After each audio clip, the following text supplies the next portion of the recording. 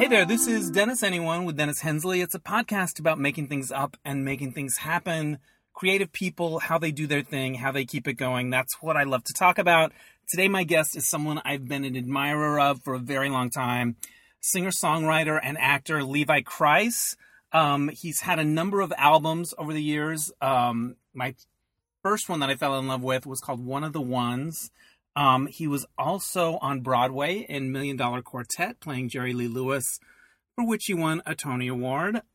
He's got a series of virtual concerts coming up, one in September, one in October, one in November that we're going to talk about. And he also has a brand new EP out called Bad Habit. But before we get to the interview, I want to get a mention in for You Don't Know My Life virtual game nights. We're still doing them as the summer comes to an end and people are indoors and you're looking for ways to connect with people. This is a great way to do it. So check it out online at youdon'tknowmylife.com, and I will be your host. We get to hang out. See, how fun will that be? All right, without any further ado, here is Levi Kreis. Joining me now via Zoom from Knoxville, Tennessee, it's Levi Kreis. Hello, Levi. Dennis, my I can't believe we're reconnecting LA like person. This.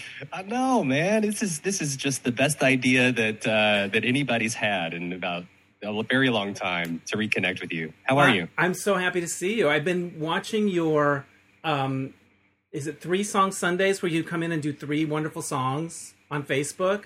I've been enjoying your appearances on Facebook. I remember buying the one album that I didn't already own. And so I've just had a little bit. You've been around in my quarantine, even though we haven't spoken or seen each other. But yeah, you've been part of the soundtrack of my quarantine and helping me stay sane. Isn't it crazy, though? I mean, just this time we're going through, it's you know, and even with the music and the acting, it's like, I'm glad there's a lot of people doing stuff online because I don't think I get a lot of comfort from seeing other people do their thing in the middle of my living room when I can't go anywhere too. You know, it's just a unusual experience of connecting right now. Yeah. It really is, and it does brighten your day. It's like you get a 3-song hit, you get some fun stories. You're like, oh, I love that song. I'm so glad he did that one. And then, you're on you're on with your day of existential angst. But you give us a little break in the middle. But you're taking it up a notch because you have some virtual concerts coming up. I'm really excited about this. Yeah, I mean, I have been doing Facebook Lives every week ever since they announced the shutdown. And for me, it was not just a way for me to reach out and hopefully give a nice little distraction for people, but it was also like, I need to do what I do. Right. You know, I need that outlet. And so at this point, you know, along the way, the sound gets better, the lighting gets a little better. And then you begin to think to yourself, wow, this could be a regular staple once a month. Have a full concert and just do the best you can right now with the production and, you know, try to up everything a little bit and make it a nice, intimate experience exclusive to those who buy a ticket and come to my website to watch it. And we launched the first concert September 20th. So it's your first one, and you're going to do 3, one a month, right, for the next few months. Yeah, this fall concert series is 3 shows, obviously September, October, and November, but it's leading up to what is in the works right now. I'm hoping a very special holiday virtual concert that I'm coordinating with another theater that I might be able to pull that off. Nothing to announce yet for that, but this is a nice ramp up to the holiday. The Home for the Holidays tour has been like my busiest time of the year ever since I started that tour 4 years ago. So yeah, it's a very special time. I think I saw you do a show in North Hollywood not too long ago in a theater that is no longer there. And I remember saying hello afterwards, and I took my friend Rebecca, and it was just you and a piano. But I don't think it was the holidays yet. It was other stuff. Right. But you're like the gay Mariah Carey with the Christmas thing. You're Mr. Christmas, right? Yeah, that's my goal. That's your goal. So for these virtual concerts, are you going to be on your own? Are you going to bring other players in? How do you manage that? Right now, I'm going to stay on my own. I'm going to and just kind of bring in the intimate flavor that we've been doing. People love the backstory to these songs. Yes. And it's sort of fun for me because I'm in the middle of writing a book about about my crazy life, and I'm remembering a lot of very unconventional circumstances that informed a lot of songs, a lot of sordid relationships, right? Love triangles, and all sorts of stuff that I haven't thought about in a while. And so it's kind of nice to share those in the context of performing the song intimately. But yeah, it seems to be something that everybody kind of wants. I'm just going to leave it at that for this year. And gosh, how great would it be to think about expanding that into, getting the full band here once I can actually be with people. Yeah.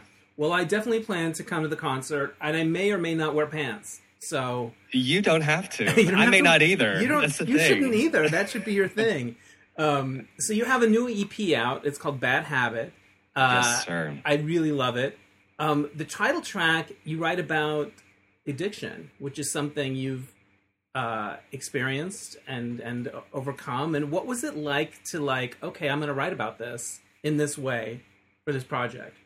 Well, it's interesting that it took me 11 years of sobriety to talk about my drug addiction. And specifically, I had a meth issue, a crystal meth issue. And it's not a glamorous thing. I think people people who might be more inclined to talk about addiction like their sexy drugs, oh, well, not that any drug is sexy, but obviously, having a cute cocaine problem is much easier for me to talk about than to say I was a meth user. Well, cocaine for me personally. Cocaine is more glamorous. It is. You think of Scarface and you think of the 80s and those movies and people going and achieving.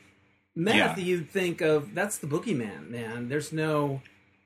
It's just too scary. It's a tough thing to come back from too, and especially right now. I think one of the things that's really hitting my nerve right now is the mental strain that all of us are going through with this pandemic and being able to stay home. And I know people like me who are scrounging for the next Zoom meeting, AA meeting, or dealing with their own demons. Right now, people don't want to talk about it, I guess. Maybe they do. Maybe some people are. I'm not hearing a lot of people talk about it as much as they should. That there are a lot of people who are dealing with addictions and alcoholism and depression and anxiety that generally have a real issue with it, that it's magnified times 10 right now. Yeah, and you can't go to a meeting and see people in person. You don't feel like you have the same community. So for me, the timing was important, right? Because if I can pump that video into people's Facebook feed and remind them right now when they may not be around anyone to be like, yo, you're not alone. I mean, we get better. Yeah, that's awesome. In the video, you kind of show the lifestyle and going and scoring and all that stuff. What was it like to shoot? Was it like deja vu in a way, or were you did you use your experience to inform the details and what it looks and feels like? I went in a little too confident because I thought to myself, 11 years is... I got this. I got this. It's this is 11 years is a long time. It's but I think once you... especially as an actor, I try to find the rawest nerve I can find, and I found it easily. And I realized wasn't that hard to find, actually? Right, exactly. That pain body is still in there, you know, and to trigger that and go through a scenario, which there's a very similar scenario that I actually remember that I went through that the video is sort of reflected after. Yeah, that wasn't fun, but I was really grateful to be out of it afterwards. Right, where you could rap and go, okay, that's a wrap. That's enough. It's enough. Where did you shoot it? There in Knoxville? No, we went to a location in Louisville, Kentucky. It's a very talented guy named Corey Andolino, who is creating some really interesting music videos, and he's a storyteller, and it's comes natural to him. And it was my first video with him. We're actually shooting another video together this Saturday. Oh, for which song? For the song "Tell Me Twice." Oh yeah, and I love that one. It's sort of like if I am your first call, on-call maintenance man. Then this Beverly Hills housewives is having an affair with me, the maintenance man. And her husband gets curious about it until towards the end of the video, his TV breaks. He calls my business card. I come over and he begins to realize, like, well, maybe he's missing out on the action. So then he's coming out of the bedroom all disheveled. Wow, so you flipped the script. It's almost a little Falwell-esque with the Jerry Falwell love triangle. Oh, yeah, great reference, Dennis. Thank you. Very up to the minute, right? You're the in this scenario, you're the pool boy. Yeah. But we're gonna throw it back to the 80s, though. I mean, everything's really retro, and it's gonna look like it was shot on VHS. And the EP needs that kind of lightheartedness because Bad Habit is right in the middle of the 5 songs, and truly the rest of the other songs are, besides Standing Tall being generally inspiring, the other songs are just fun. Yeah, they're just really danceable, lighthearted stuff, which I really wanted to. I needed the break. Yeah, I'm a little too rife with imports sometimes, I think. I love it. So you're going to shoot this fun video. There's a Real Housewife type that you have a liaison with. Have you thought about how to shoot something like that during this time? Like, it's going to be a challenge, I think. Yeah, well, we of course we're following protocol with everything. Right. But the cool thing about it is the way we've laid out the shots is that we're not ever actually doing anything together. Nobody's kissing each other. Nobody's it's like her shot coming out of the bedroom, my shot coming out of the bed, resting my tool belt. It's like, nice. it's like everything can be done very, very separated. The entire shoot can be. So that's how we've sort of talked through it and planned it. Who's playing the housewife? A local actor here. I love it. Yeah, we're reaching out to the theater companies here in my town and working with a couple of actors from the local theater. I love it. You have a cover of George Michael's Faith on this EP that is so What do you think about that? I love it. I was playing it in the kitchen and my roommate was listening. And you know that thing where you're like, I know this song, but it doesn't sound like I know. What is this song? I know every word. You know that thing where it's familiar, but not, you can't put your finger on it. And then when the chorus started, she was like, oh my God, I love this even better than the original. I think it's fun. I love hearing that. When I first put that out, I'll tell you though, Dennis, I got, of all the videos that have come out so far from that EP, 3 Words was the first single, Faith was the second. Faith got a lot of hate. Really? A lot of hate. And I think it's maybe there's just purists or what. George Michael purists that felt like you. I don't know. I mean, just in generally speaking, just people saying it's a shitty rendition. I mean, for some reason, that video got such a huge mix of responses. So I'm glad it works for you, because if it works for you and your friend, you know what? You have I consider you having a greater authority in pun music than some of these Facebook commenters sometimes. So. Exactly. What made you want to do that song? Were you a fan of George Michael, or you sort of liked that it had a kind of spiritual? It was sort of in your wheelhouse thematically, or what appealed to you? He represents a lot of what I try to keep top of mind for myself, right? Because I mean, he's this.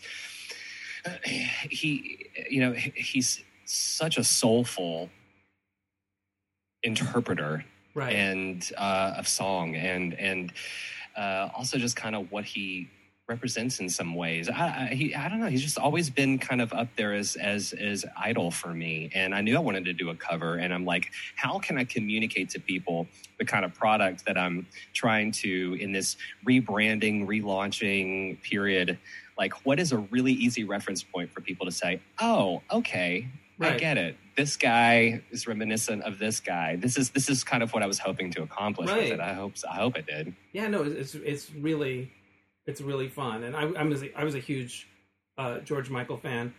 When you were starting out in music and pursuing wanting to be an artist and stuff, did you ever think you'd have to be as entrepreneurial as musicians have to be now? Oh my God. Well, because it's really an all hands on deck kind of, I'm going to do this, I'm going to mail, I have to know about merchandise, I have to know about, you have to do everything, right? No, I don't think that there's any way of knowing that. And I think a lot of people who are sitting at our age group, like we have had to adapt. Gen Xers have the most remarkable ability to adapt because from the very beginning of us making money, we had to adapt to constantly changing technology. And I think that actually takes us to a place now where I am more excited about the potential to reach new ears, new eyes, new fans now than ever before, because there is no red tape. If you understand marketing, I've been taking brand new classes, 20 to 25 hours a week since May on this brand new music marketing. And I have seen my world begin to completely shift already, even though it's just sort of starting. So to me, I'm excited about the fact that I'm getting, if you look at the comments of the Bad Habit music video, which is right there on my Facebook page, pinned at the top, the majority of people in that thread had never heard of me before, but I found a way to put my music in front of people who never knew I existed.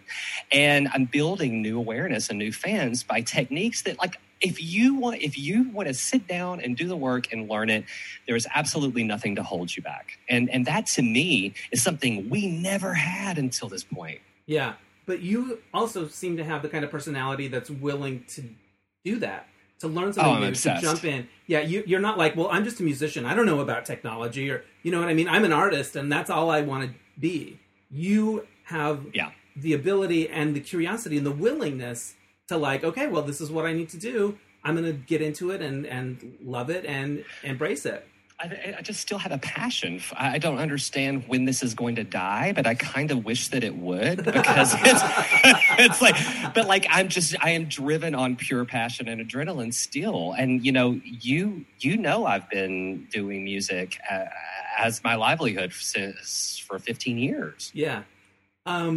It's interesting what you said about Gen X, because I'm in a similar place in terms of writing. I had my breakthrough during magazines, and I got to have that whole experience, and then it sort of went away, but I'm not old enough to retire. I'm like, there's a moment of I got to figure this out. That thing that I did is gone. Yes.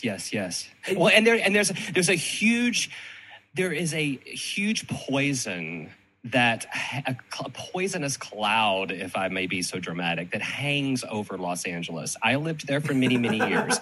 And that is the ageism. And people are missing out. And I didn't get this until I left LA. But it's people don't realize that if you're growing in what you do and you're better than you were 15 years ago and you're smarter about how you work it, it literally gets better. It's it doesn't matter if entertainment industry or journalism or wherever you are is having their judgments about ageism, because frankly, that ends once you leave the borders of Los Angeles. The rest of the world don't think that way. They do not think that way. That's really good to know. No, that is absolutely the most irrelevant conversation outside of Hollywood. Yeah. Interesting. So nobody cares. Yeah. Nobody cares. People just want to feel something. Right. They just want to do their thing. But aren't you glad that you got to have the parts of the business that aren't really there anymore, that you really got to have physical CDs, that you got to sign them, and you got to that you got to experience life before streaming? That you know what that was like. And the thing is, that's not over. People buy. People buy CDs. You sent one to me not long ago because I had to fill out my and I love collection. that. That was so sweet. Thank you. Yeah, people really do. Because, and granted, it's less of a necessity and more of a novelty, right? I came to the Home for the Holidays tour. I walked away with a signed holiday CD, a personalized message. That's a keepsake nowadays, but people still want them. I think, especially with our age group. We're more inclined to than, I have a lot of fans that are in their 20s from the Vampire Diaries, and of course they're never going to buy a CD. But they'll click they'll give you a heart on a tweet. They will for sure. What music did you have on Vampire Diaries? I Should Go was used on the season 2 finale, like almost in its entirety. And it just garnered all of these new fans that, like, literally, if you look at my Spotify analytics at this point, it's like 18 to 25-year-old females. Right. Primarily because of the Vampire Diaries. And that song was also a big breakout for you on a soap opera, right? And that was the first place it showed up, was Days of Our Lives. Yeah. It's such a good song. It's from your album One of the Ones, which is one of my favorites. And you tell the story about how you, like, basically had hardly any money when you made it. You had enough money to record, to do, like, one take of these songs. Like, it's such a great album, one of my favorites, and really a shoestring situation, right? Well, I had been through, as I counted at that point, 8 major record labels. And oh my God. The majority of the circumstances somehow weighed in that my being out was not accommodating to the marketing vision or the vision of the record label. And these were open conversations that I actually had with the labels. I mean, post-signing with Atlantic Records. And it was, I wasn't out at first because at that point I had gone through several other labels and it wasn't working out for me. So my last major label in 2004, right before the album we're talking about, I was like, I'm not going to tell anybody this time. Well, they found out by getting into my laptop and finding a voice memo that I was sending to a guy that I was dating, and they thought it was a song demo. Like, so whatever the reasoning was, they were snooping. They found out what they were curious about, and about 2 months after that, things went down the tubes because things. What an invasion, though, to that they sort of. Yeah. But gosh, I mean, I do think back in terms of my own work, less because I wasn't a performer and stuff, but like feeling like, how out should I be? Can I be out? Like all of those questions, all the energy that takes to manage. Sure. When you could be putting it into other things, being creative or whatever. And I don't miss the bandwidth spent trying to navigate. I don't. I think that's why that album, was so freeing for me. The debut album. I mean, yes, I spent $200 playing that album, one take from song 1 to song 8, and got out of there. I don't know how he allowed me just to come in there and do that, but the thing was, those songs were written about boys that I had loved, that I had crushed on, that I'd been in relationships with. And I think that at that time, there wasn't a lot of us speaking so intimately to our relationships out loud. And so I found my home with my community when I found my authentic voice. And it's just that it's funny that album ends up being used for Vampire Diaries and other things because looking at it, it created itself so specific to my situation, right? But the emotions are universal, and also you could the feeling is there. You feel the honesty, and that's why it probably works for these shows, and why people probably love it so much. Was it having all those deals fall through? Was that just? Did you feel like you were just getting the crap kicked out of you? What was that like? I mean, for me, it just goes into the whole pot of, like, for example, being gay bashed in Hamilton Park, New Jersey, with a brick to the back of my head and my head cut open, or conversion therapy for 6 years. Or how about being walked off of my campus when they found out that I was gay and the board of directors of the college deliberated on whether or not to kick me out of college and make an example of me because I had a Christian record deal at the time and was very public in my faith. So, I mean, this was my theme. This was my theme for this whole period of my life, like being denied education for being gay, being denied employment for being gay, like all of the stuff that I guess nowadays is not interesting to people.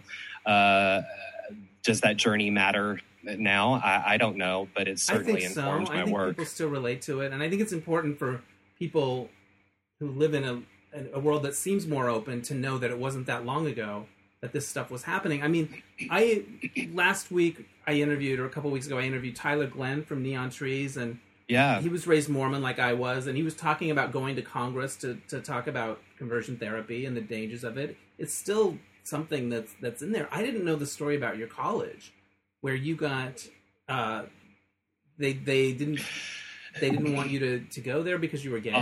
All this is stuff I'm reliving right now, writing this book. I was finishing my sixth year of conversion therapy upon my second year of college. So I actually started conversion therapy behind my mom and dad's back in 8th grade.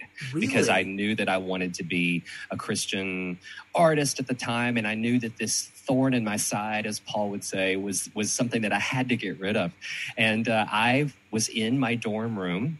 I won't name the college, though people who know, but I try not to attach this story anymore to the college because there's a great redeeming story afterwards I'll try to touch on super quickly. Yeah, no, go for it. But I was in my dorm room with 3 different translations of the scripture and the Strong's Concordance to look up the original Greek and Hebrew of each one. And I had spent several months really realizing that there was actually nothing so accurately representing God's disapproval of just loving another man.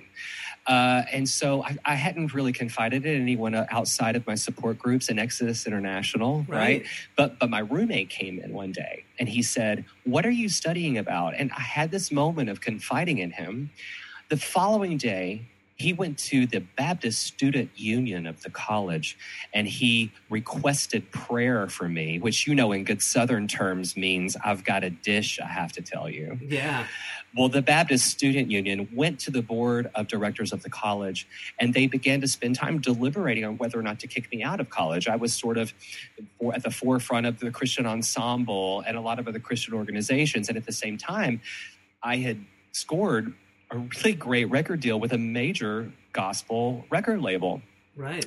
So so an intern at the label went to this college as well. The same week tells the label what's going on.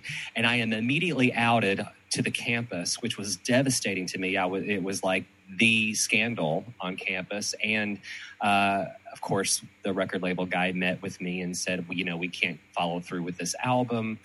We can't release this. And by the end of the semester, they let me finish out my non-religious subjects. But I was not able to finish the ones that were religious. And then I didn't go back afterwards. Wow. But you said there was a redeeming part. Well, in 2017, I had an album where I was doing sort of my own singer-songwriter interpretation of some of our favorite Broadway classics. Right. And that was a hefty tour. It was a lot of fun. And I said, you know what? I want to go back and get my degree because I deserve that. I think it was in the energy of leaving New York City and coming back here. I claimed my territory. I was like, wait a minute. All of us are sort of orphans that run away from our intolerant small towns and our families who don't accept who we are. But we never go back and restake our flag and say, wait a minute, this is my culture. This is my territory. That's my degree. Right. I refuse to not have it. And I will be your educator if I need to teach you how to love regardless of your prejudice. And so I decided I'm going back to school. There was no honorary degree. This is a Reba McEntire song, by the way. I believe this is a Reba McEntire song. I'm going to go back to school. Okay, you're going back to school. Is there life out there? Exactly. That's your end of your concert. You come out with the gowns. There's not a drying in the house. 7 wardrobe changes. Exactly. Yeah. And a taxi on the stage. Okay. No, so I said, look, I'll finish the classes, but I have to do my senior recital. I talked them into allowing my tour to be my senior recital. And I remember going out, right before going out on stage, one of the professors that was there during the entire time years ago when all this happened came up to me and he says, well, I can report to you that I'm giving you a pass, an A on your senior recital, even though you haven't hit the stage yet. And then he got teary-eyed and he said, and I want you to know that on behalf of all of the faculty, and we've talked about it over and over, I just want you to know that we're very sorry of everything that happened. And there was such a genuine moment there. And I went out on stage and did my show with years of resentment like sort of just dissipated in that apology. And I felt like, yeah, I deserve this, and I'm glad I came back to have this. And I don't need to be about it. I can be graceful about it. It was like when Vanessa Williams... I can be a Miss class America... act about it, absolutely. And but you know what was so cute was the minute I started into my first song, in the back of the auditorium, I heard this, what I now know him because he was in my master class at the college, 19 years old, musical theater queen, who's like, yes, queen! Like right when I came out on stage, and I'm like, wow, what a different time we live in, to where like it so doesn't matter. He feels like he can be that way. He feels like he can do that, and it was just like the most touching moment for me, because like how different from when I was last on that stage years ago before. But also, I mentioned that it reminded me a little of Miss America and Vanessa Williams, how they sort of kissed her ass and apologized for the way they treated her, and she went back and was very gracious. Yeah. But also, success is sort of, you've really made something of yourself. Like, I'm sure that they were like happy, proud of what you'd created. And what am I trying to say? I think that has something to do with it, because it was post Tony Awards. Yes, he won the fucking Tony. They're like, they won, that's our guy. Back. Oh, yeah, yeah, that's our boy. Oh wait, we shit all over him. Fuck, that's yeah. The musical theater department came to see the show while I was still in it, and asked me to do a We're talking about Million Dollar Quartet. Yes, Million Dollar Quartet, and they asked me to do a Q&A with the students after the show, and I sat there and told the students the entire history of Nia Belmont, and I let them know. Were you in the actual theater when you did the Q&A? Sitting on the edge of the stage of Nederlander, yeah. That must have been delicious. Well, I'm not one to want to like really make points beyond making the point, but there was just a little special sauce to that moment that felt good. Well, and also you were probably looking out at people that were like you back then and making a difference for them. Absolutely. Who knows? I mean, like these kids are still from small towns. I mean, people don't realize that there still are kids who need to be told it's okay. We're so used to being in our urban areas where everybody just kind of lands when they realize it, but that's not where some of these kids are from. And this message is still very relevant to small town America. I'm amazed that you started conversion therapy in 8th grade. When you said 8th grade, that you had the awareness that you were like, I didn't quite know what was going on at that age. I wouldn't have, you know what I mean? But you were like, oh, this is who I am, and this is... Oh, no, I knew. I knew at a very young age. I think probably by 8 or 9, I had the biggest crush on one of my brother's best friends. Yeah. And you not only put it all together, but then realized, oh, I need to try to do something about this because it's not accepted. Yeah. Yeah. That, I can't imagine that level of cognizance at that age. Well, it's because I grew up really quickly. I mean, by the time that I was 12, my mom had me touring a different church every weekend. I had a full-length album by 15. I was talking to publishing companies as a songwriter by 16. So I was very clear about being in the gospel music industry at the youngest of ages. Right. And so, you just sort of like deduct from there. Right. Well, this is not going to work in this business plan. This is a big problem. Yeah. This is a big problem. Yeah. Talk to me about Million Dollar Quartet. Well, you played Jerry Lee Lewis in the show. Yes. And did it start on Broadway or did it start somewhere else and go to Broadway? What was that journey? It started at the Coronet Theater in Los Angeles. That's what I Matter thought. of fact, I have a lot of new works on my resume, and I love new works. I love developing new musical theater works.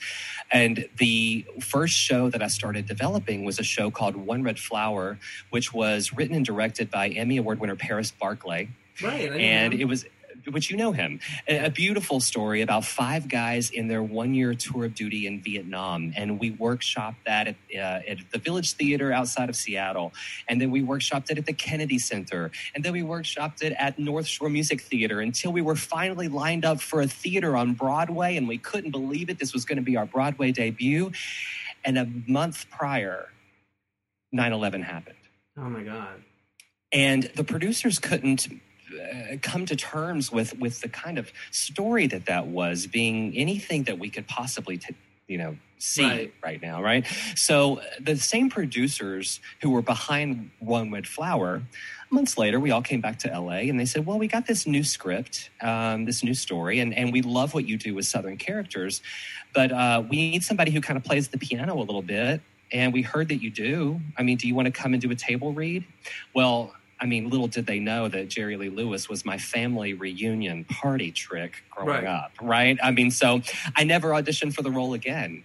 I mean, that workshop, that table read, led to another Los Angeles workshop, led to a Seattle workshop, and then we sat in Chicago for a year, really honing the script, trying to get as much book as we could out of the story, until finally I did have my Broadway debut with $1 Million Quartet. That was amazing. Yeah. What is it about Jerry Lee Lewis, apart from the music, that you connected to? I mean, he is my culture. He is everything that my mother would throw at me growing up from her records. Right. His DNA, everything from his cousins, Mickey Gilley and Jimmy Swaggart, and the kind of knowledge that I have in my bones about who he is, and just doing him as a kid, like learning his. I mean, like it's crazy that all the work that I have loved doing as an actor, and it's the thing that is literally, I would say, like a throwaway because it's just such a part of my history and how I've grown up. Turns out being the vehicle, like that has to be synchronicity. Yeah, no, it feels like there's some grace around it all, the way it came into your life and all of that. And you know what? I think that it's also, like you said, grace. The universe has to balance itself out. And knowing my story as a musician and everything that I had gone through with the record labels and just the injustice in my, that I would shake my fist to heaven and, I mean, how many times have I thrown myself into the floor and crying, why, God, why? Right. Why will this music thing not work out? Right. And so I felt, with the countless close calls. And maybe it was just the universe balancing the scales a little bit when it came to the effort I had been putting in for so long without any reward. I don't know. Right. What's a favorite memory of Tony Night?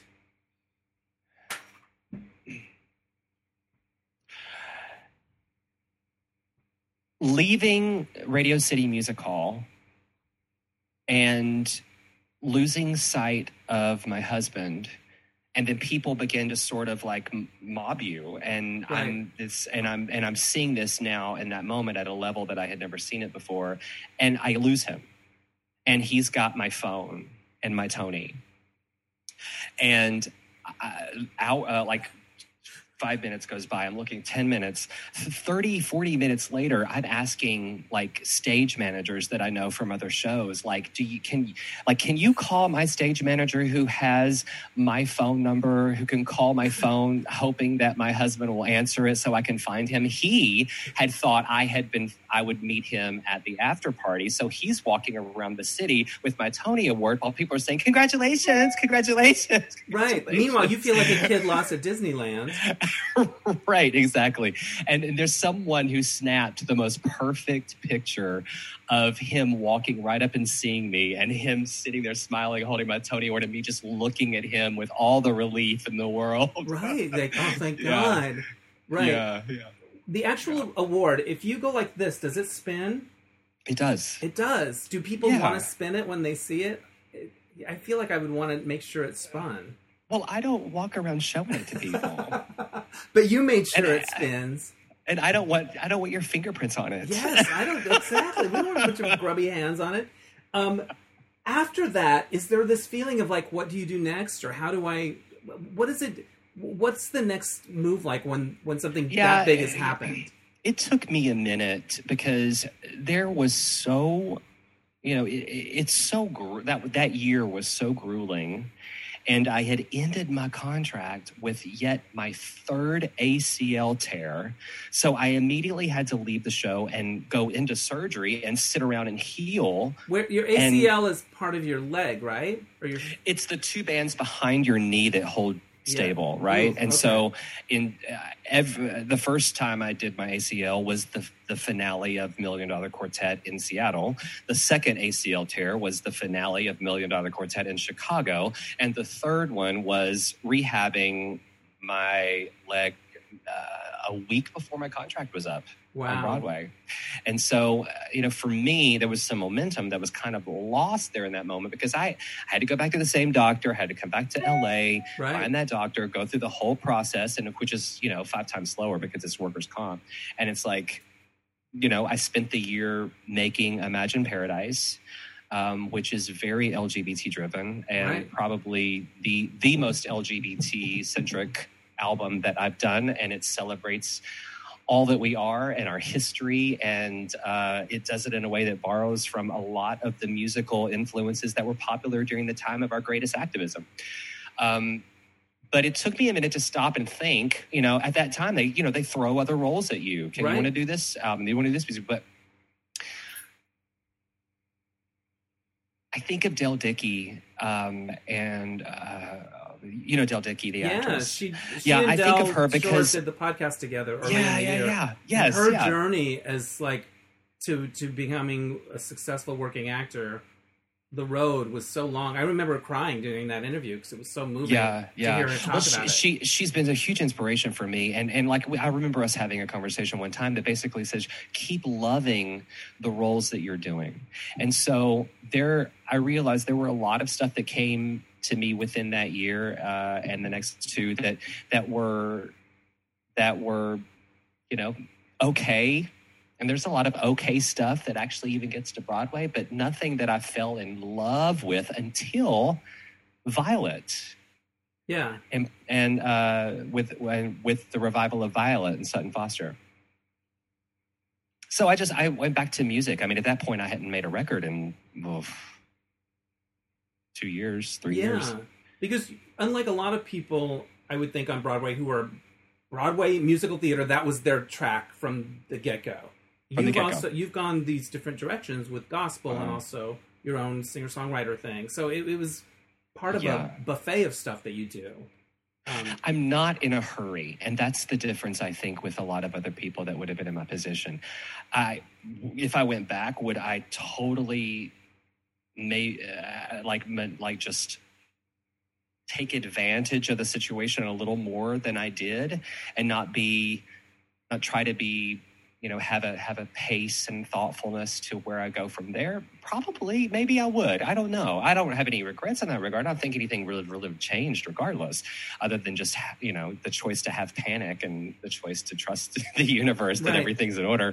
But I'm just not in a hurry. I'm going to be creating roles for the next 20 years. So I'm not. I don't. There's no desperation around it, right? Right. I've never subscribed to the idea that you have one blip, and if you don't maximize that moment, then there's nothing else. Because I just don't believe in the scarcity of the universe like that. Right. That there's more going on than that.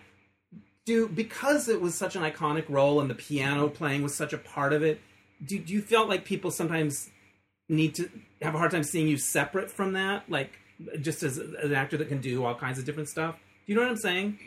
Well, I guess after the fact, but not prior to, right? I mean, because there's a nice little smattering of variety of stuff some of my favorite roles were roles I've developed in new works that nobody have ever seen, from Jack the Ripper in the most recent new work I've been a part of called Get Jack, which is a fucking ride to play that. This East Londoner. No one would expect me in this role. Right. And it was just so super satisfying to do. I just think I'm still going to keep finding really interesting stuff to invest in. And, they'll always keep popping to the surface. The best will arise, Yeah. Talk to me about the journey from somebody who had religion and spirituality as a big part of their upbringing. It took a toll because of the gay stuff. Coming around to your own kind of a spirituality thing. Because I think it would be a possibility that you just discard all of that. It was so challenging early on that I'm gonna not even, I don't even gonna go near that aisle in the bookstore. I don't want to know about any of that stuff. So how did you come around to where you are now, where you're able to I love the way that you articulated that too. That's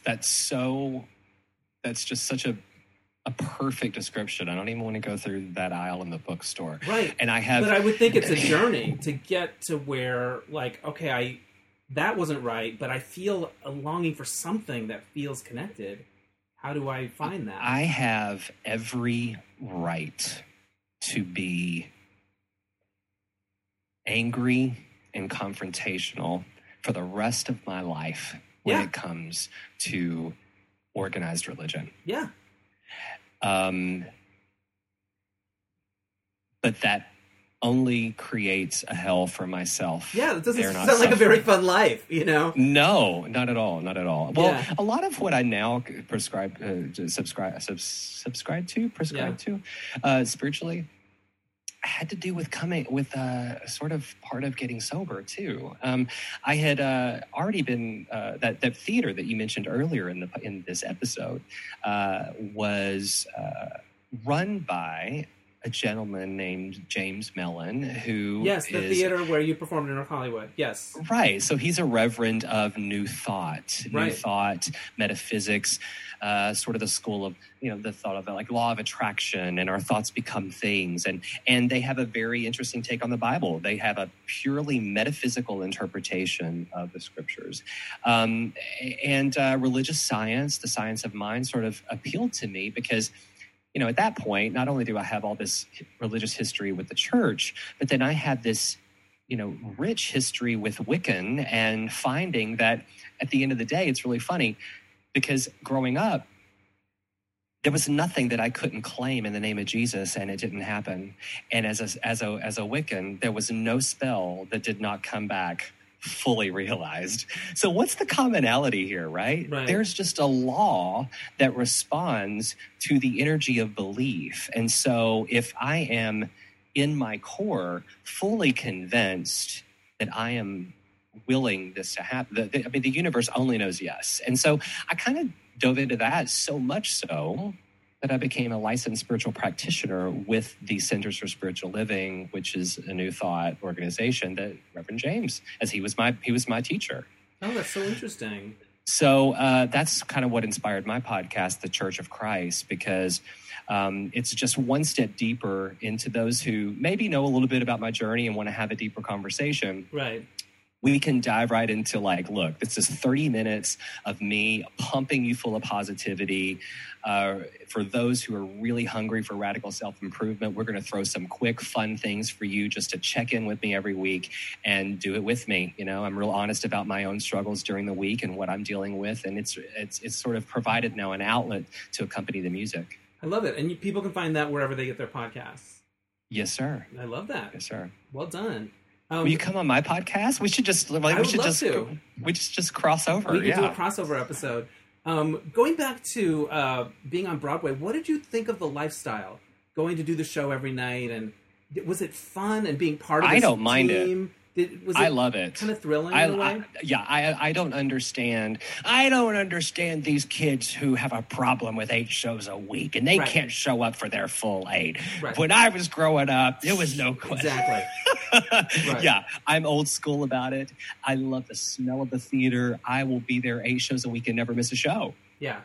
What was it like, the stage door coming out and signing programs and that moment? It was fine. I just appreciate that people appreciate what we're doing. Yeah, I would think it's very kind of exciting in a way. Or otherwise, we don't have a job. Yeah, no, it totally makes sense. You had a song on "So You Think You Can Dance," which is one of my favorite shows, but I can't remember what it was. That was my version of "Whole Lot of Shaking Going On." Oh, there you go. Yeah, nice. Yeah, that was from the soundtrack. Perfect. That's fun. I'm sure it was too. What's funny about that show is I'm obsessed with it, and I'm so into it. And then when it's over, I don't always remember the kids. But for a while there, I thought they were my own children. So it's crazy. Well, are you on the World of Dance tip? Because I'm obsessed. I am. It's not the same, but I'm kind of in it. I like to watch Jennifer Lopez her wardrobe, be on a camera. Like she's like the moon and the sun.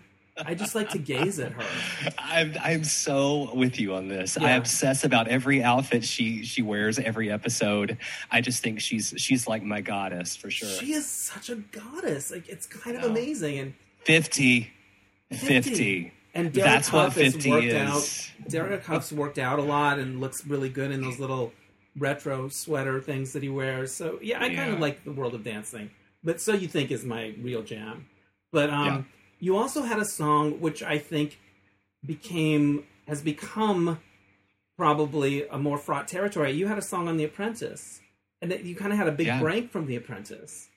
Oh, that was my break. Yeah. I mean, like coming out of Atlantic Records, the producer that I was working with, and I don't know why on earth he did it. I thought maybe it's because he knew that he would be a shoo-in, because I don't know, but he submitted me. And his job on the episode was to produce the track, and we had been doing my whole album. So he submitted me, and there was thousands of submissions, you know. I mean, they didn't have to take me, but they chose me for the episode. And the challenge was to write, record, package, and produce an unsigned artist for XM Cafe, for XM Radio, and the winner was going to be introduced to the world.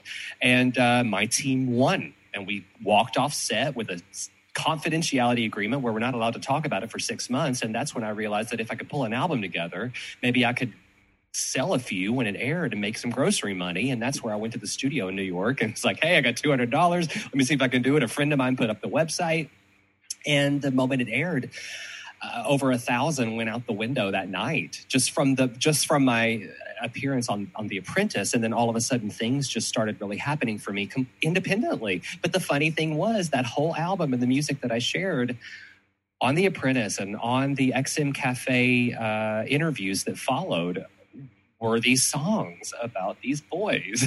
Right. And so the way that those two came together was an anomaly.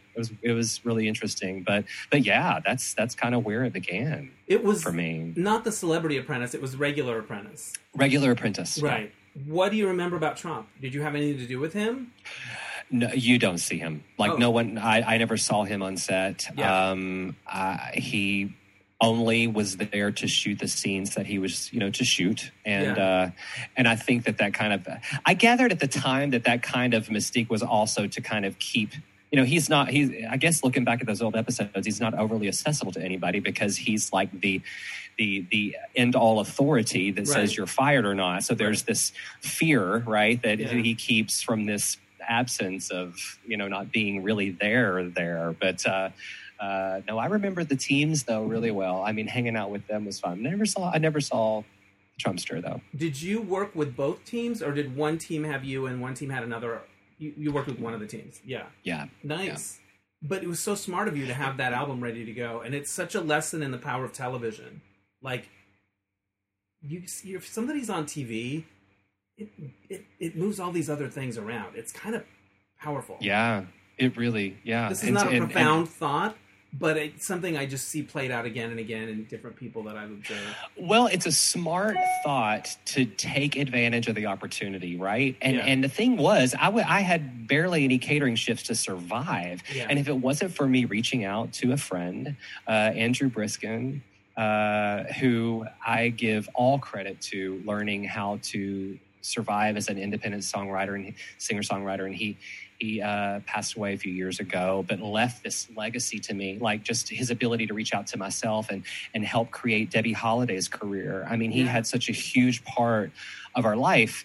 And he was the one who was like, okay, look, this is going to happen. And you may be singing for only 7 minutes, but you have to harness that opportunity. And, humble website, $200 CD, and a place where you can click and buy.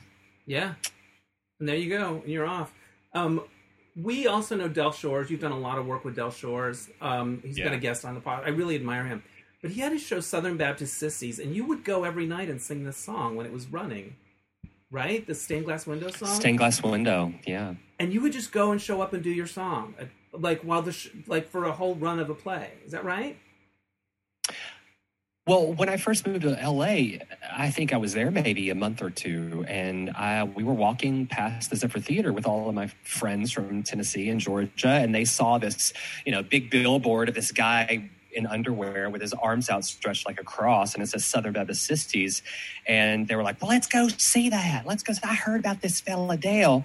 And they drugged me in. I had no desire to see that. I was like, these people don't know what I've already been through with this issue. Exactly. So, I mean, by intermission, and me and Dale talk about this a lot, I was in the fetal position, bawling my eyes out. I hadn't realized that there were other people like me out in this world, and all the context, everything was just so much my story. So long story short, Dale and I met that night. We became very close friends.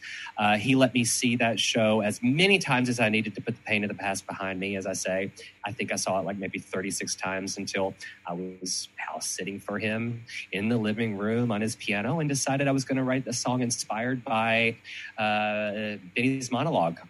Wow. About the beautiful stained glass window. Yeah. And Dale said, you know what, let's end our production with that. I mean, we even took that. I even went with them on the road with Southern Baptist Sissies when Delta Burke did the tour with them, and they were doing Southern Baptist Sissies and Trailer Trash Housewives at all these different theaters across the country. And I just came along to sing Stained Glass Window. It's sort of been a part of that SBS world from then on. But what I got from that story you just told, and knowing a little bit about that before, is that because it meant so much to you thematically in your life, that there was something cathartic about just coming and doing that song, and that you would. Yeah. It wasn't like, I'm going to do it for a week and then you're on your own. It was like, this feeds me in a way, or this heals me in a way. Well, I mean, and it literally fed me too, because I mean, at the time, I'm still struggling. I mean, this is before anything that we just previously talked about, and so I would go to Kinko's and I would print my little covers and burn my little CDs, and Stained Glass Window was on it, and I would stand outside the theater afterwards and just sell whatever I could to have grocery money. I mean, and so I mean, Dale's always been that way. He's just so maternal to everybody in his family, right? And so it was an extension of a healing process that was very important for me to face and to go through during that moment in my life. But at the same time, it was also Dale reaching out, giving me an opportunity to survive on my music. Right. That's amazing. Now, we met probably just a little before that. I think it would have been 2001, 2002, something 2000. You reached out to me because I had a record that I'd done my own self, like kind of like we're talking about. And which I'm telling you, I love. I have to pull that out. I'm absolutely going to make that my listening for the rest of the day. It's just been such a long time since I've heard it. Wow, God, me too. I'm a little afraid, but I'm so moved that you responded to it, because we met. I remember. I wrote you about that, right? What's that?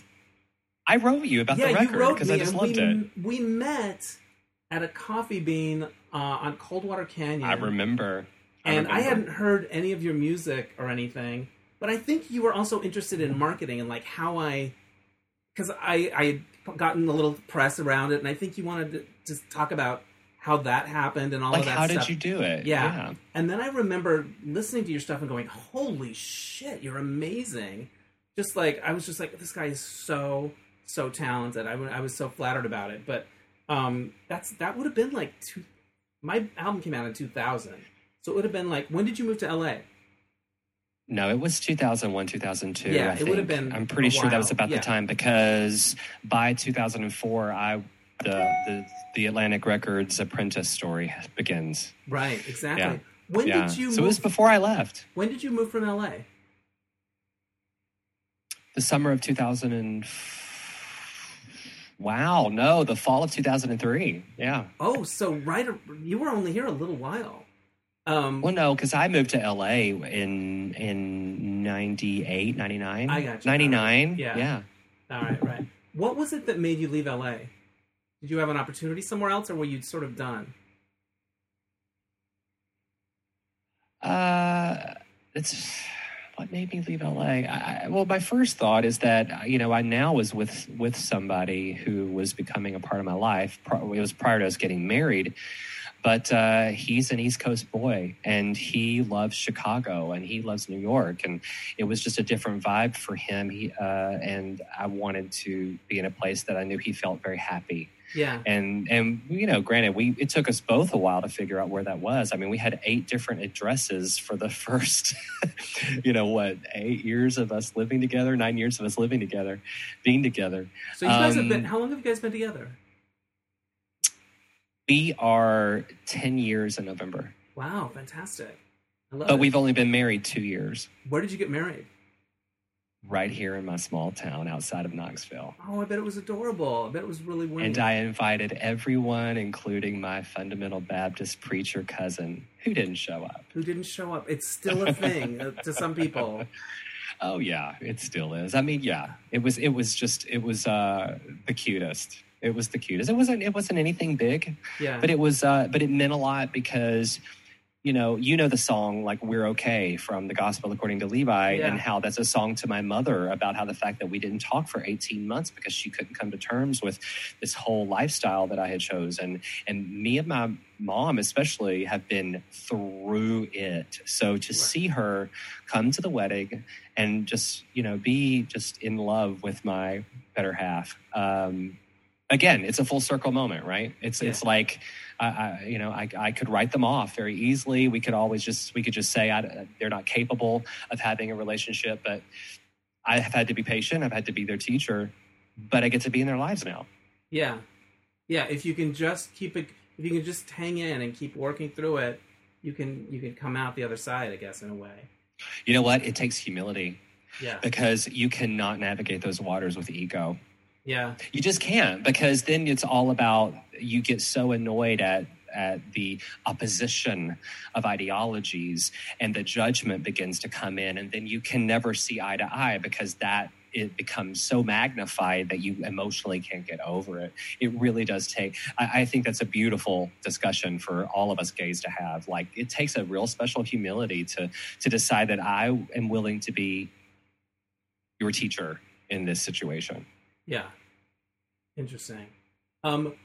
This is going to sound like a weird question. What's your first memory of music? My first memory, not other people's memory. Okay. Your earliest memory of music, either hearing it or making it. My first vivid memory is coming home from kindergarten graduation after hearing Pomp and Circumstance, and I just knew how to play it with both hands. And I had my brother come over and work the pedals because I couldn't. I would just try as best I could to be like, just hold it down, let up. And I played Pomp and Circumstance. I picked it out. It took me a few minutes, but I knew how to play it. And I just remember that old player piano that barely could hold a tune in the basement being the first time I discovered, like, wow, this makes sense to me.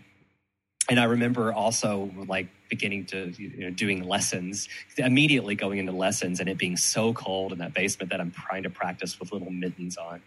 Wow. So yeah, you could play by ear. You realized, I can figure this out and play it. And you were so short that you had to have your brother hold the pedals? Well, I mean, I was 6 years old. You were 6? I was 6 years old.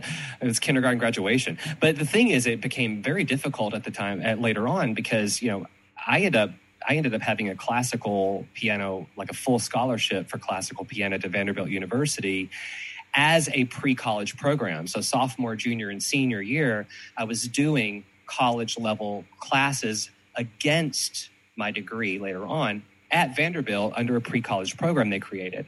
And so to learn to read was very difficult. And had I not had the right kind of teacher who realized that I was saying, hey, could you play that for me before we go? And then I would just go home and I would pick it out by ear. Right. So you would kind of sneakily ask him to play it first so you could hear it. And that's how you're going to put it together, as opposed to reading music. What Yeah, about now? Do you read? How do you read music well, now? the remedy was she started to give me atonal music to where you cannot find the tonal center at all. Oh, that sneaky little Oh, sneak. it was brutal. I still to this day hate atonal music, Right. classical music. But at the same time, listen, that's what worked. Yeah. And it's funny because I've just fall back on that ear now that, like, if you asked me to read a hymn book, I would probably struggle, you know? Interesting. It's been that long. That's amazing, though. I saw the movie Rocket Man about Elton John, and the scene of him on the piano when he's so young, and they're like, holy shit, he can do that. It sounds kind of like that was what your story was. What a fun movie that was. Oh, it was so fun, right? Yeah. It was delicious. You write in your bio about working with Brenda Lee, the singer. Yeah. Were you touring? In what capacity? How did that come about? My mom was a huge fan of Brenda Lee growing up, and in 1981, she went to the arena here in Knoxville, Tennessee, and wanted to meet Brenda Lee. Wow. And by some sort of fluke, she had a friend who knew how to get back there. They met, and my mom took back this book that she had been collecting for years of all of the interviews, the articles, and everything that she had saved ever since she was a kid. And Brenda and her just hit it off, and they began to see each other at, like, the Country Music Association and other places in Nashville. Well, when Brenda saw me, this little toe-headed kid, and heard me sing, as you know, from the prompting of my mother, she just kind of decided that she was going to allow me to see how she worked. And so she would take me on her tour bus in the summers, and I would get to see her on stage and off, class act. And what it did for me, first and foremost, was really demystified the entire idea of being a celebrity or entertainer, because you see the day-to-day, the mundanity of it all. Yeah. And the fact that all she is just a very talented, hard worker. Yeah. You know? So you were like shadowing her as a kid. I was. Yeah. And even to this day, like when I had my junior recital at the college that I was telling you about, she came and hosted it upon my request, because she had seen me grow into my musicality, you know? Amazing. And I mean, I got to see her last summer too, when they had her in the into the country music, Hall of Fame that was happening last summer. And seeing her again. I mean, so she's just had a huge influence on me. And I think probably second to just the demystifying of the entertainment industry. You know, because I'm seeing people like Ronnie Millsap and the Statler Brothers and Barbara Mandrell and Reba Mac. Like, I'm near all of these people backstage with her all the time. It becomes this non-thing. Yeah. That you just realize, okay, this is their forte. This is what they do, and this is their job. And so I think that I've always seen entertainment as like, well, this is my skill set. Right. And this is what I do. And that's it. That's what it is. Because she set that precedence. She set that tone. You know? Did you ever collaborate musically with her or play for her or anything? Or no, I wanted to, especially after I did that duet with Jerry Lee Lewis. I came home and I was like, why haven't I been able to pull that off with Brenda? Right. I was like, why didn't we, you know, and I started really thinking about it a few years ago. And then I was like, no, I don't, you know, she's not in a place to do that now. Sure. I don't think.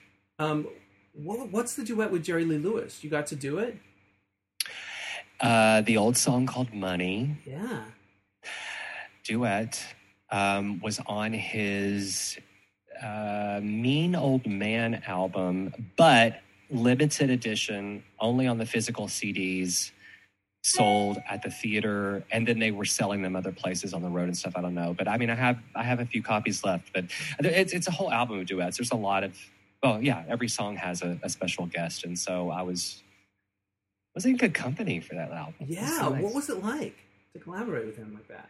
Well, we were separate. Yeah. So he had already recorded his part, right. And I had to come in and just knock mine out as well and make it sound like we were in the same room together. There you go. That's because you're a pro. When did you first realize you were good at music? Like, oh, I could do this for a job. This isn't just a hobby. Well, I'm hesitating because I'm always... I hate it when people say this, but I'm just like, I constantly judge myself. And so it's like, I hate listening to the stuff I've released. I'm never fully satisfied. So I'm so consumed in this reaching to get better energy that question makes me really have to stop and think, when can I make a living off this? You know what? The first album review that I read on November 28, 2005, just 3 weeks after I had been on The Apprentice, and there was someone who had read my $200, who had listened to my $200 CD, and all of a sudden, I don't care who you are, when you have that first review, music is subjective, so like it's, but at the same time, when you begin to hear someone who deems themselves as an authority on reviews, listen to your creative musings and interpret what they're hearing, like, that's still a milestone in your world, right? I mean, you can't help but like be impacted by that. Of course, just looking at the sentences going, oh, this is like a music review. Oh, they're talking about me. That's my song. It just feels legit in a way. I felt like that. I think what gave me permission to do it was finally telling my story. And the fact that when I showed up with songs about the relationships with other men, when I showed up at Southern Baptist Sissies, when when HX Magazine in New York was writing about like the relationships that I was having in these songs with these other guys, like, that was the permission. Like, finding who I was and finding that I had brothers who understood what I was talking about and I wasn't alone, that fueled the permission. That was the reason to speak. Yeah, to keep going. That was the reason to speak. Yeah. Did you ever consider doing something else? Like, screw this, I'm going to go become a scientist. Well, no. I mean, I'm pretty confident that there's not much else I can do as good as what I can do with music and acting. But I mean, I'm very much not in love with like the entertainment industry in general. I think it's a super, super hard life, and there's not a year that goes by that I don't think, well, my skin can't get any tougher. That something happens and you realize, oh fuck, okay, well, now I'm tough. I guess it's going to have to get tougher. I know. It's just the gift that keeps on giving. Where I relate to that so much, but I picked it. I picked it. Yeah. So that. But I just wouldn't wish it on anyone. And I think that there's I'm embarrassed. I'm embarrassed when people say, oh, what do you do? Oh, I'm in entertainment. And I think that I have to correct myself and realize, like, no, I've made an effort to try to be helpful and healing through music as much as I can, even though I think that these people who are going out and saving lives are on the forefront of this pandemic, who are firefighters and people who are actually putting their lives on the line every day. It seems so vapid for me to say I'm an entertainer, but at the same time, I guess we all have to just use our voice for whatever we can, and I know that's mine. I certainly have no doubt that that's my voice, I think music, especially of all the arts, especially music, can help people process and deal with their emotions in a very visceral, immediate way. And that's a huge gift to give to the world. Even just playing it earlier, listening, and my roommate said, oh, I love that. It makes me feel good. And I was like, yes, see? Like, even just a little comment like that is like, what you do matters. I've gotten into meditation recently in a bit. Is there something meditative about being a musician? Because when you're doing it, you have to be in that moment. You can't, you have to be in that moment. You can't, I guess you can be thinking about, I'm going to go wash the car later, or I had a big fight last night, or I don't know how to make a living. But I think if you're going to do it well, you can't be thinking about the past or the future. Am I right? I love that, because what a great comparison. And I use this comparison to talk to younger creatives behind me that are coming up and saying, this is how you approach that creative muse that will always keep you from writer's block. It will always keep you from it if you can just sort of approach it like you would meditation, a full acceptance of this moment, what's true in this moment, no judgment in this moment.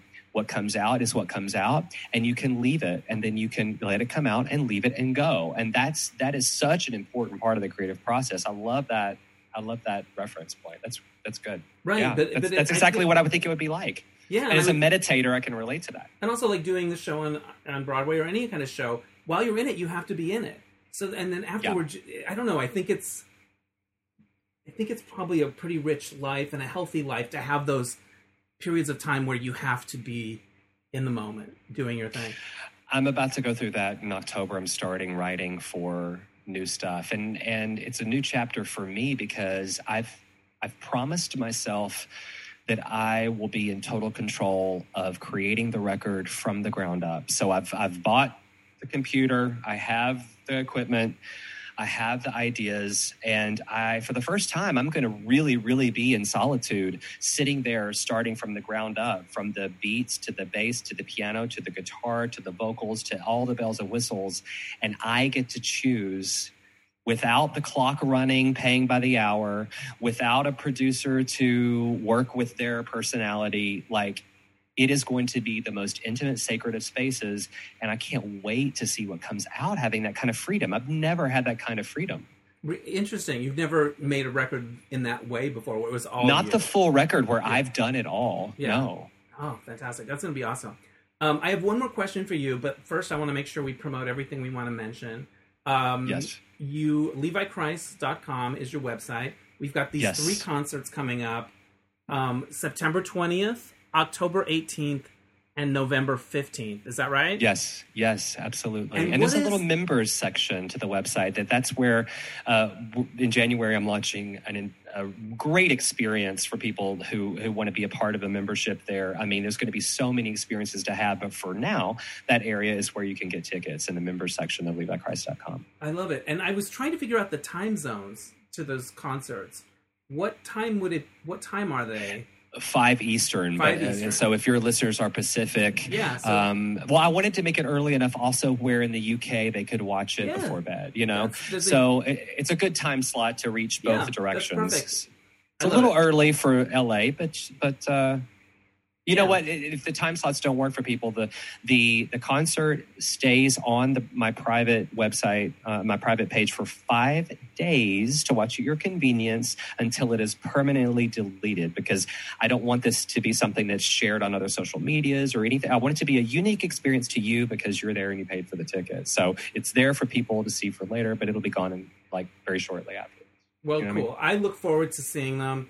I'm so glad you're doing them. I'm so glad you've been doing these little mini concerts. They've really given me a boost during this time. What's your social media? Are you on Instagram or Twitter? Facebook.com/LeviChrist. Yeah. Instagram. Everything is at LeviChrist. Perfect. You got your name right.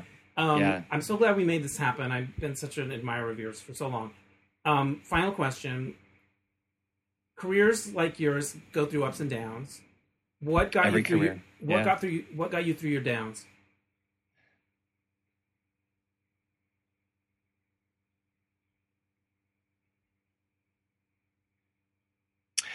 A need to heal. It's like that little boy who still wanted to do gospel music from the time I was a kid. I'm not doing gospel music. I'm not in a church. I'm not doing any of those things. But for some reason, I still feel like I just want to use music to heal. All right, Levi. Thank you so much. This has been great, and thank you for taking the time. My pleasure. Thank you, bud. Bye. Thanks again to Levi Christ for making the time and doing the interview. You could check out all his stuff at LeviChrist.com, and hopefully I will see you at one of his virtual concerts. All right, so this happened. We are going to do a mismatch game on Zoom.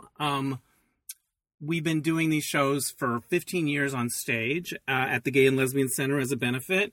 It's a parody of the old Match Game TV show, and we decided we're going to try to do a Zoom weekend. So on September 26th and 27th, Saturday and Sunday at 8 o'clock, we're going to do these shows, and we have a lot of our regular cast members. We'll have updates about who's doing which show, but I just wanted you to save the date. We're going to figure out how it's going to work. I'm going to be doing my Gene Rayburn thing from the privacy of my own house, and hopefully have some fun and have some laughs. So we're excited. All right, that's enough for this week. Thanks for listening. We'll catch you next time on Dennis Anyone. Bye.